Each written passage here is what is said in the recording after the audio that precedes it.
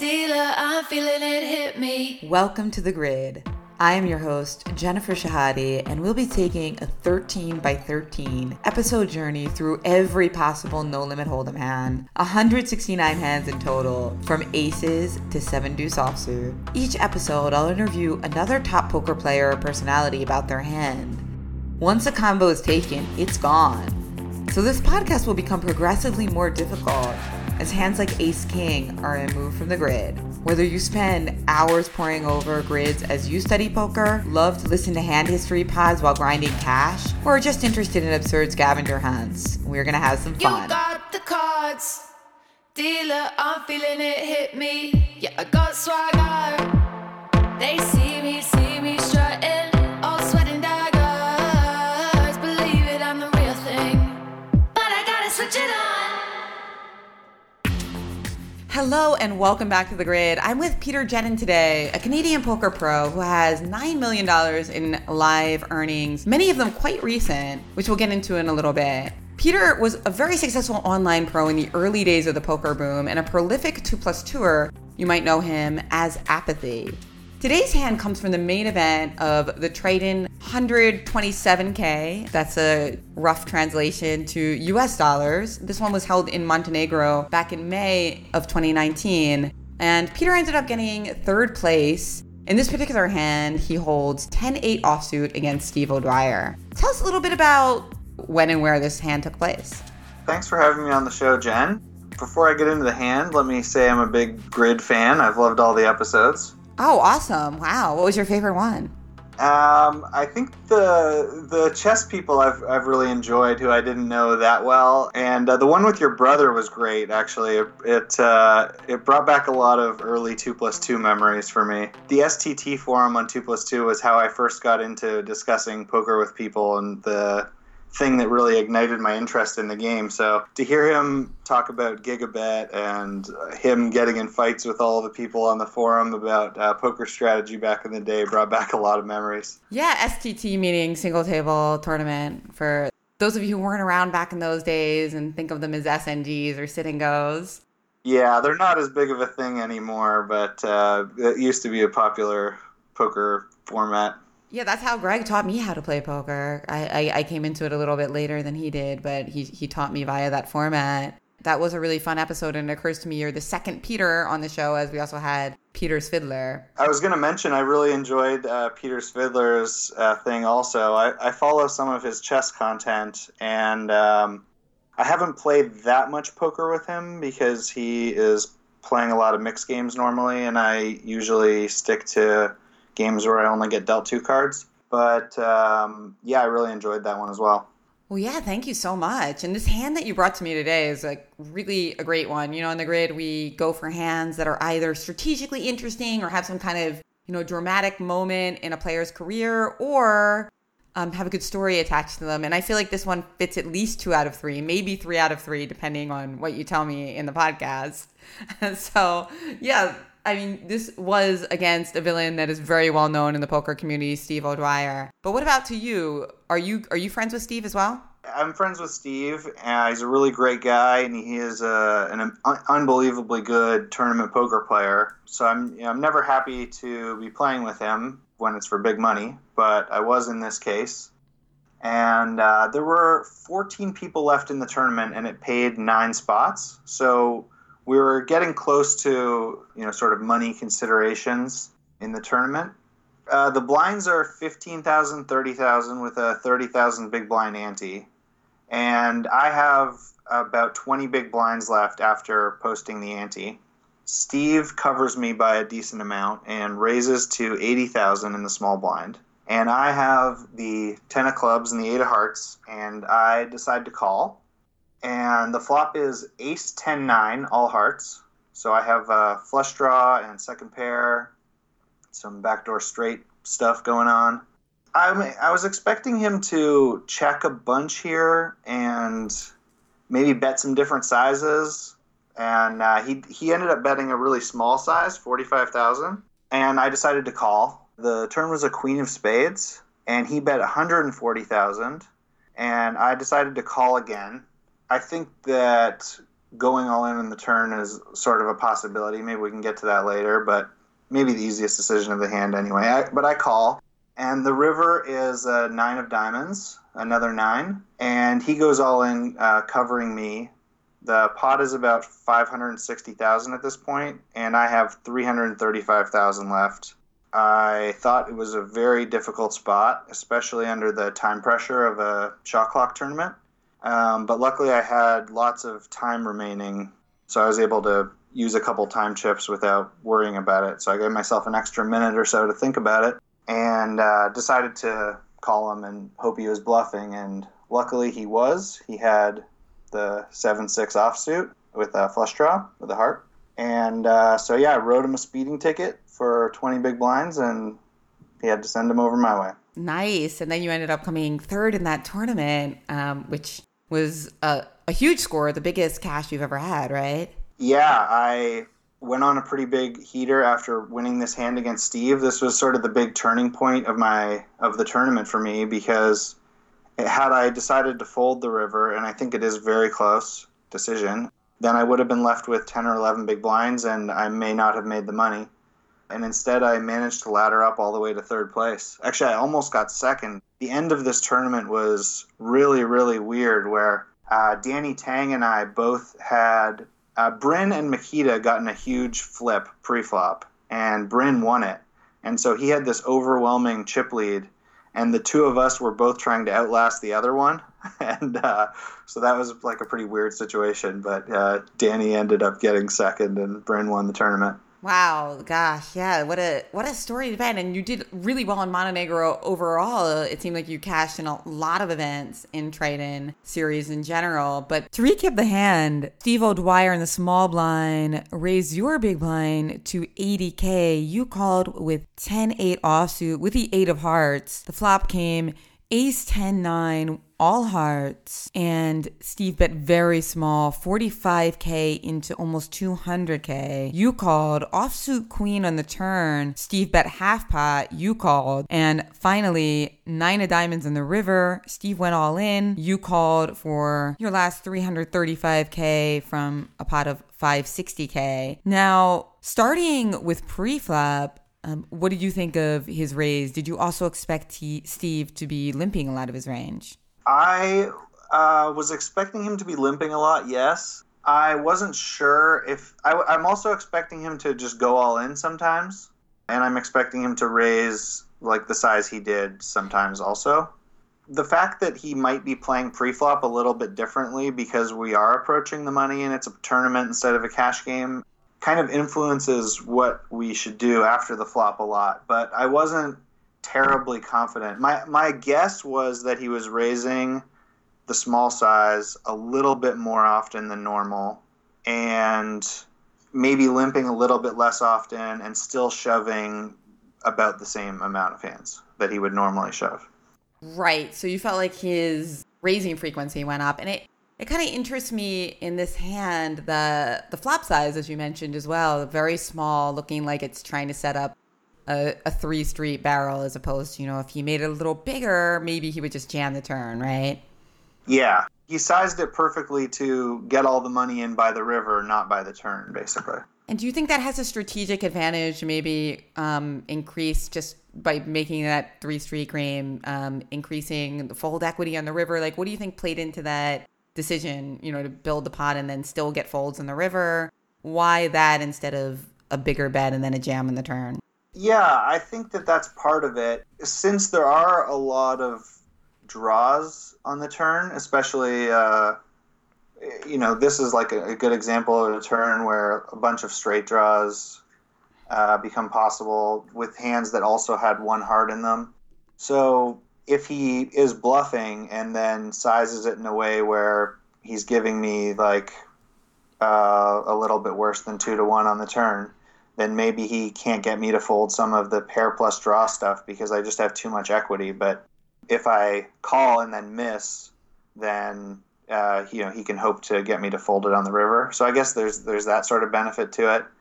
I think that if he bet bigger and then played some shoves on the turn, and a little bit more checks, I think that would be a fine strategy too. Right. So you don't think that this one's necessarily a better strategy, maybe like some kind of exploit or just like the strategy that he decided to use this particular time.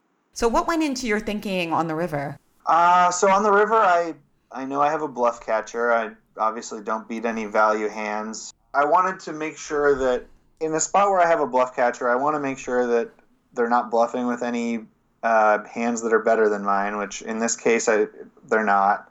And I want to then check my cards that don't, like my kicker cards, to see how much they influence whether I should call or not. And in this case, it's kind of weird with the 8 of hearts, because that card does mean that he has less combinations of good hands, certain good hands, but it also, if he's choosing to bluff with 1 heart in his hand, and he's going to bluff only his sort of 8 high, 7 high, 6 high type hands, then it is also reducing the combinations of bluffs he could have. I didn't really know which way to lean with that one, and I just decided that it was very, very close, and I just went with my gut, basically. I thought that because I was expecting him to still shove a lot of bad offsuit aces pre-flop, that reduced his combinations of aces. It's very hard for me to have an ace even in my hand. Like most of the offsuit aces, I'm going to shove over his raise pre-flop. So I need to make sure I'm not just way over folding this river. Of course I could have a 9 and I would call with that, or I could have a straight, or there's a bunch of flushes I could have. But when you add all of those up, I don't think that we're defending enough, especially if he happens to be raising a little bit of extra bad hands pre-flop and then continuing with them post-flop. So I just decided that this was one of the bluff catchers that I was going to call with this time. Great. I love to hear you say that, because most of our high roller grid guests say that they use some kind of random number generator. And you're like, yeah, I used my gut. Can you explain like kind of what that means? Like, obviously you mentioned the strategy that he's probably jamming most of his ace-x and you're rejamming most of your ace-x. So there's that issue that he might be able to bluff you because you don't have enough ace-x to defend. But what do you mean by gut? Like looking at him, he doesn't have any tells, just kind of like an energy. Like what was it? I don't think that I picked off a tell on him or necessarily an energy or something. Steve is so good and so good at the live element of poker. I'm going to be open to the idea that I could get a feeling like that, but I didn't in this hand. I basically just tried to come up with all the value combos of value hands he could have, and I need about 27% or something to break even on the river here. Maybe a little bit better because of the whole tournament considerations. I just started thinking about all the possible the thing that all the possible bluffs he could have, and the thing that tipped me over to calling was that I think that he would consider taking a different line, either different sizes or checking somewhere with a lot of good strong hands. Not that he would do that with all of his strong hands, but I think many of them would be interested in trying to slow play at some point or betting a bigger size at some point. But his bluffs, his semi-bluffs that kind of want to realize their equity would often take this line with the smaller bets. So I just thought he probably had enough bluffs to call a bunch of bluff catchers. It's funny because that means basically, like when you say gut, you're saying your gut of what the math would be if you had like 10 minutes to solve it. So it's like you don't have infinite time to count all the combinations. So the gut is referring to that mathematical process with your abbreviating with a little bit of quick work. It's funny because that's not, I feel like for some people that's not exactly what gut means, but it makes sense for obviously a theoretical student of the game. Yeah, and some of it too is sort of like more simple ideas. Like, let me think about this guy, Steve O'Dwyer. Would he try to do this? Would he do this and be bluffing me? Would he run this big bluff on me? And then I think like, yes, he would. He would do that. Okay. So, like, some people just don't have it in them to bluff often enough, even if theoretically they should have enough combos. But Steve is not one of those people. What about at the more recreational or less elite level? Do you feel like there's any kind of takeaways that we can give to the audience about what somebody trying to make it 3 streets as opposed to 2 streets often means in these types of situations? Like, do you feel that it's bluffier, more value-y? Sure. And I'm not necessarily applying this to why Steve chose the line he did in this hand, but in general, I think that you might find opponents betting like a smaller amount or sort of a blocky type size earlier in the hand in situations where they want to get to the next card for that amount. And that can mean a few different things, but a lot of the time it means that they have some type of draw or some type of vulnerable hand that can only still be good if you don't raise. And so after you made the call, did you feel amazing, or were you mostly just kind of chill because you're just playing poker and, you know, it's normal to make good calls once in a while? No, I was very pumped up about it. The feeling of making a big call in poker for a bunch of money and being right is, I don't know, it's up there. It's up there for the types of ways you can win hands in poker, for me at least. Also, Makita said that was a very impressive call when he saw the cards. So I was very complimented by that. And yeah, I was feeling great. Wow, that is a good compliment. I did hear that when I saw the live stream, but I wasn't sure whose voice it was. And that 10-8, I wanted to ask also, big calls being the greatest feeling in poker. Is that because maybe like if you make a big bluff, not everybody knows, you can't really enjoy your moment as much?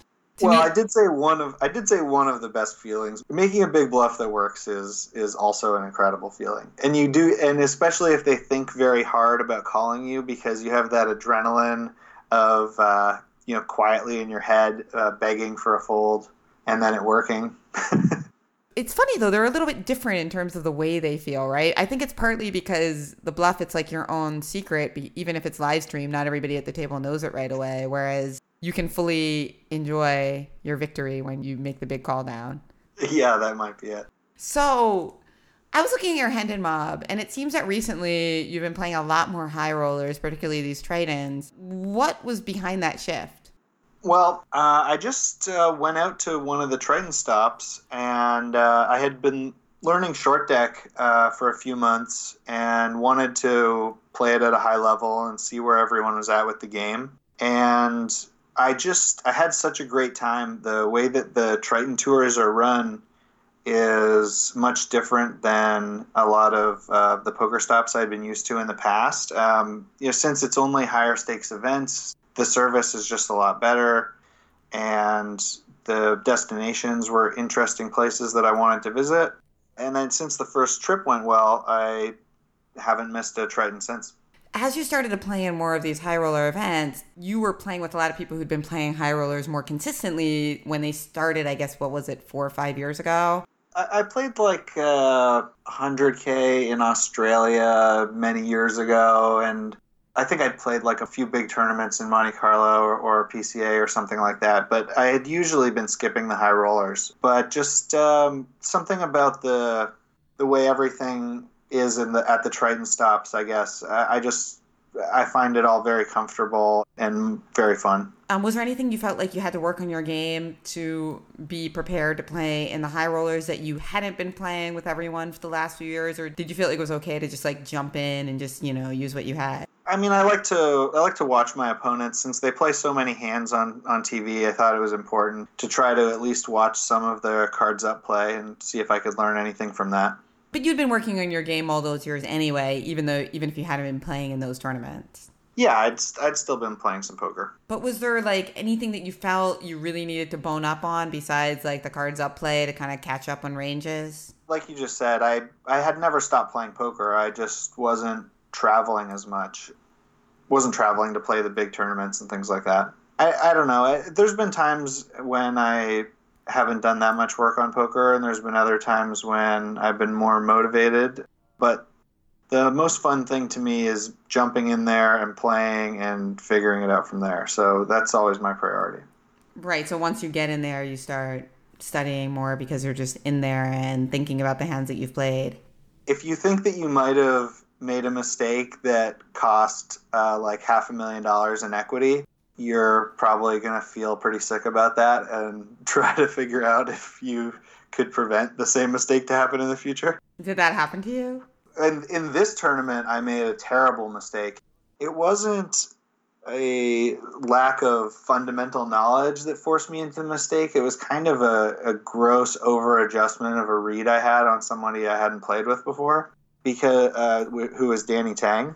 He also is in a sort of a similar situation to me, where even though he played way more live poker than I did, but he hadn't really played very many high rollers, and so I didn't have much exposure to him, and I just had kind of the wrong idea about how he would approach this situation, a certain situation, and I made a very bad fold because of it. Or I mean, that might have been with 7 or 8 people left, and then I was sort of fortunate to get third, so it didn't really cost me a lot of money, but it was a pretty bad mistake.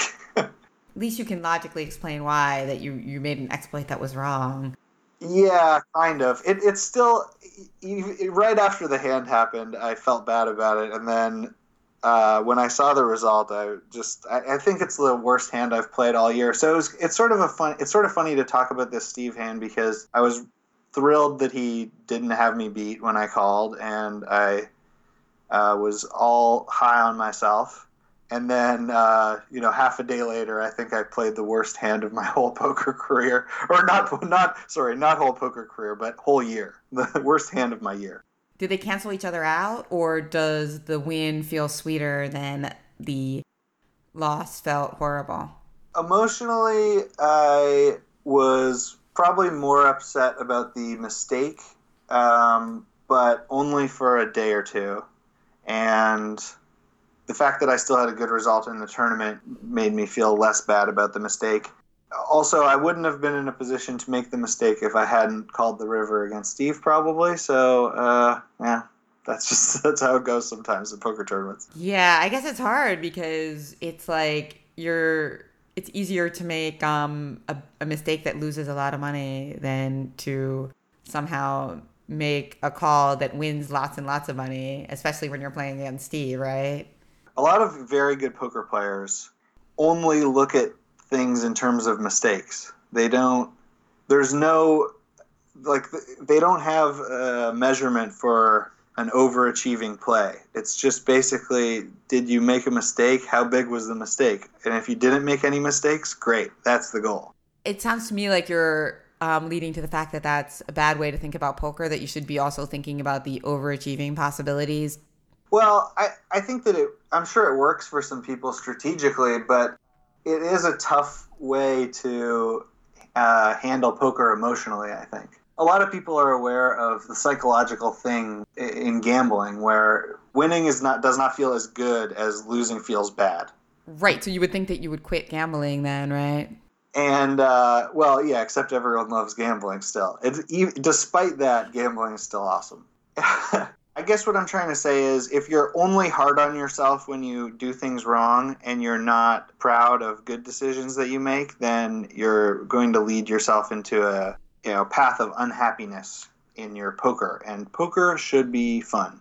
And I like to have fun playing poker. I have a lot more fun when things are going well and I'm making the right decisions. And I try to enjoy that when it's happening. When things are going wrong and I'm making bad decisions, I try to not shut it out and feel those feelings and then move past them. I think that's a great point, because at first when you were saying this, overachieving, I have to say I was thinking that you were talking about exploits, that overachieving play meant that you're open to making an exploit that could win quite a lot of money.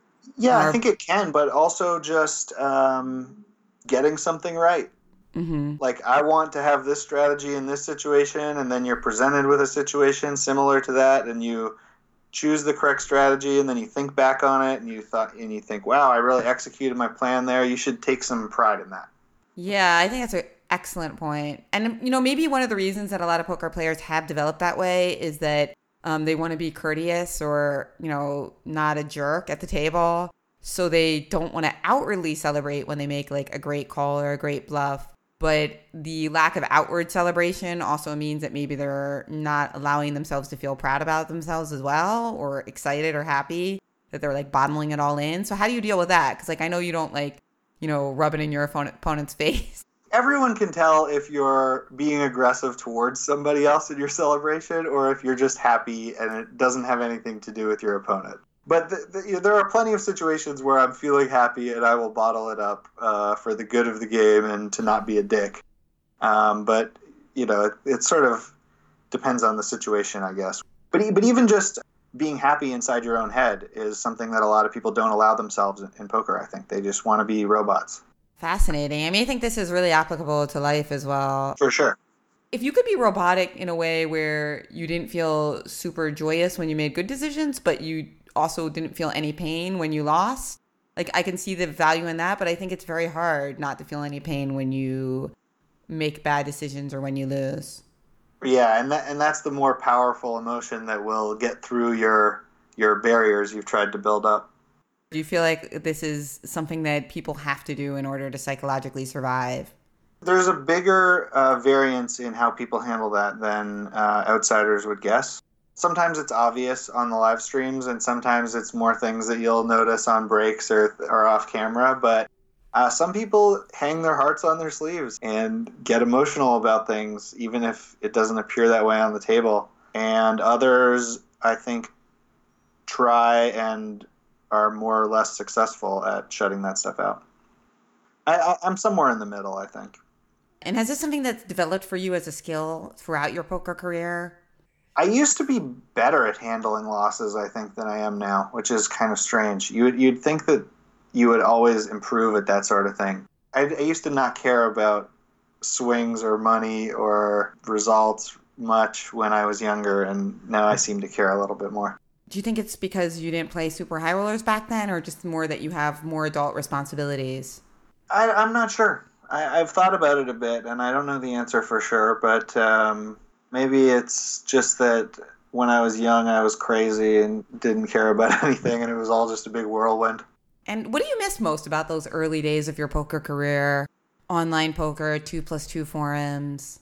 It was a lot different being more of an outsider in poker, and it was a different time in gambling and in poker as well, because there were so many people my age sort of all trying to learn poker at the same time and starting up. I was kind of thinking about all this stuff when I was listening to your brother Greg's the podcast, and he was talking about getting in arguments with Gigabit, or like Team Gigabit versus Team Curtains on 2+2 all the time because of their competing poker theories.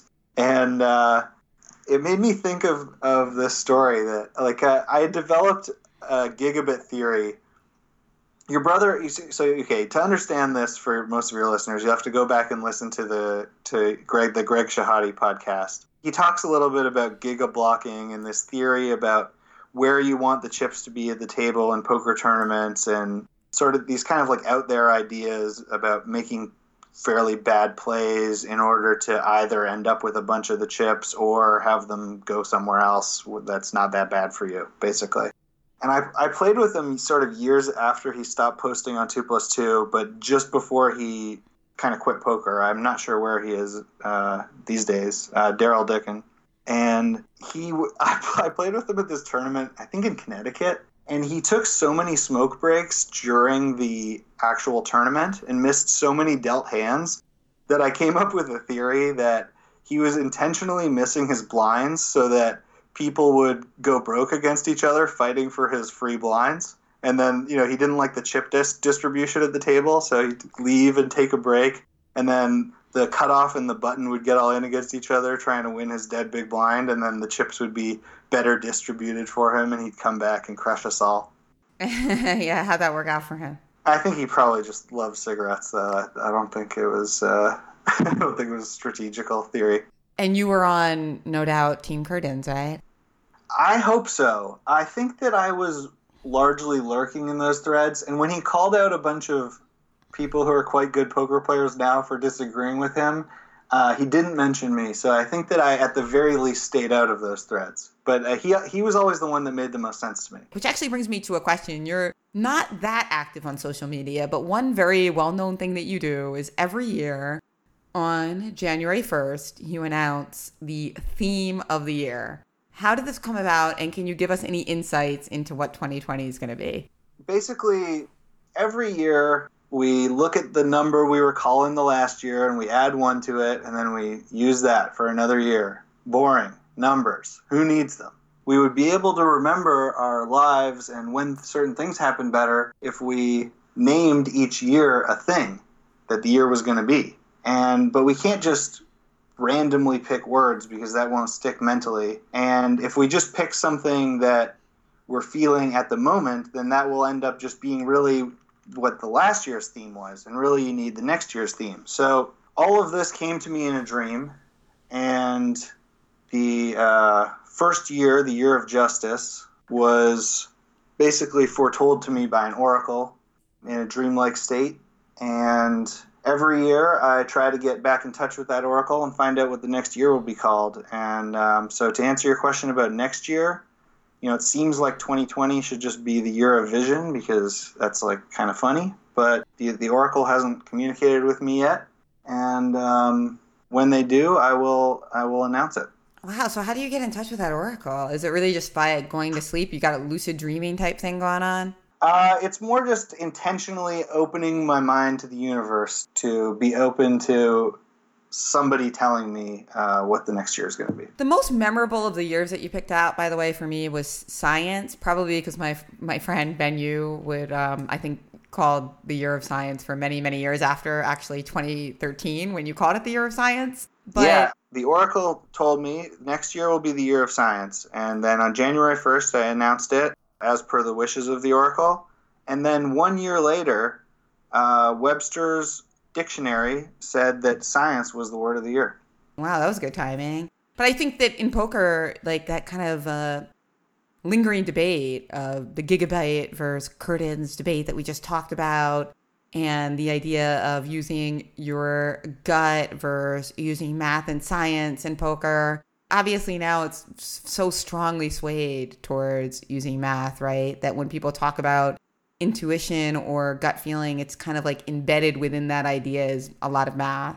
Where it didn't always used to be that way, right? Like before your oracle talked to you, and even since then, there was an idea that sometimes you didn't need math at all for this game. Math is just sort of a general way to say knowledge of the game, I think. If you took somebody who never ever played poker before, and then you told them the hand rankings, but they kind of didn't remember them, and then they have a royal flush, they remember that they should call all their money in or put all their money in, that could kind of be an intuition that they thought this was a good hand, even if they didn't quite remember. And that can extend to the most complicated of poker strategy, I think. So it can just sort of be, you can think, oh, how does this situation work? And then the more knowledge you have about it, your intuition or gut feeling is going to get sharper and sharper. Sounds like 2020 might be the year of memory. Not that I'm secretly the oracle, just, could be. All right. I will be open to that possibility. I recently gave a talk in which I said that to be a great chess player or a great poker player, you don't have to have a great memory, but you have to be good at memorizing things. What's your take on that?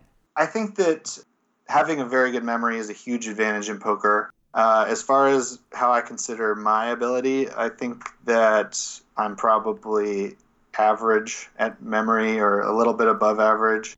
And it does take a fair amount of effort for me to memorize things. And certainly you have to do that a little bit. Now, it sounds like to me from what you said prior in this podcast, a lot of your memory is through experience. So you're not necessarily memorizing most effectively by staring at charts or using like quiz apps to memorize charts, but by making a mistake in game and then reviewing it later and having it stick. Trial and error, repetition, being mindful of decisions that happen and not just moving on mentally to the next thing so that you can correct yourself if mistakes happen instead of not noticing them.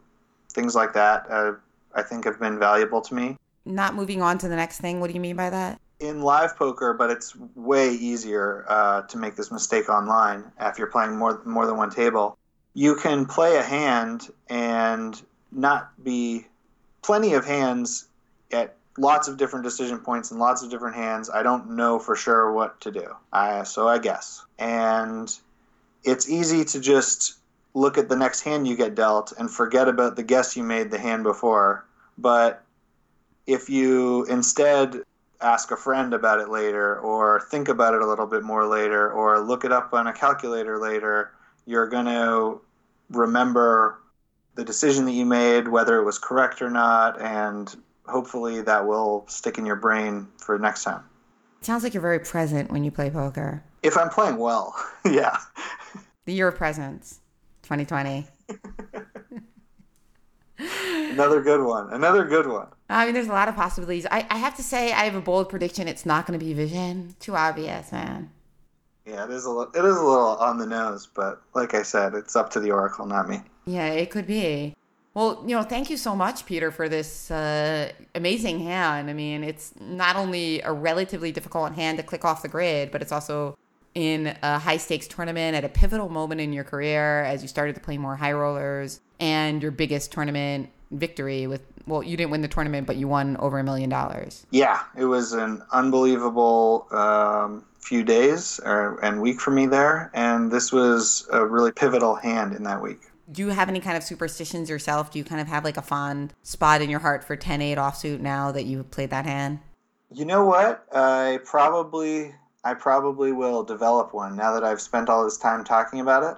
10-8 offsuit. I'm going to take that one to the wire next time. It's like one of those things in life where once you have a hand where you've won so much dollar amount equity with 10-8 offsuit, like you're very unlikely to ever go in the red with that hand, right? I think I need a name for it.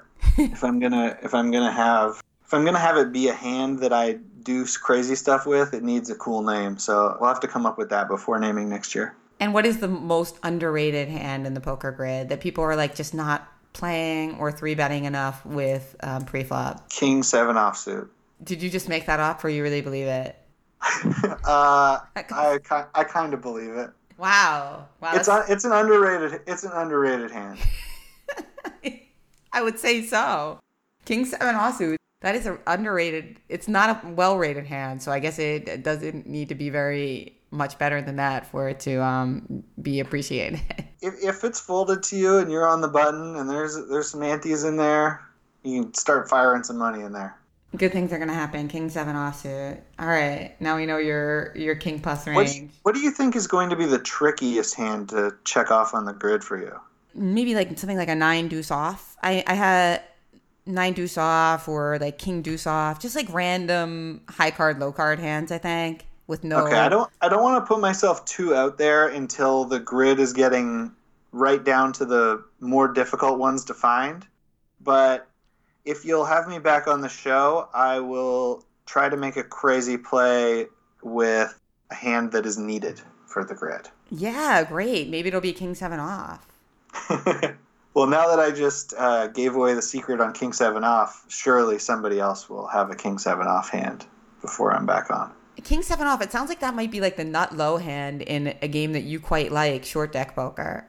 It's not a great hand in short deck. Well, I guess king 6 is even worse, but like it's rated. King 7 off is rated appropriately at short deck, but it's underrated at full deck. All right, well, thank you so much, and of course you can find him at Peter Jetten on Twitter. He's not actually that active with media stuff though, so I really particularly appreciate you coming on the grid. I mean, you don't do that many interviews. No, I don't, but like I said at the start, I'm a huge fan, so I'm glad you could have me on. Yeah, thank you so much. And yeah, we'll be calling you back up when I've got the grid 75% filled and looking for some of those king 7, king 6 offs. I look forward to it. Thanks. Thanks for listening to thepokergrid.com. Please subscribe, review, and tell your friends about your favorite episode. If you want to support my projects, consider a tax-deductible donation to U.S. Chess Women. We are working to even the mind sports playing field by bringing more women and girls into chess. Till next time, as we count down 169 hands. No one ever bust. They say I'm lucky. Oh no, no need to bluff. With all the cheap tricks up my sleeve. Yeah, I got talent.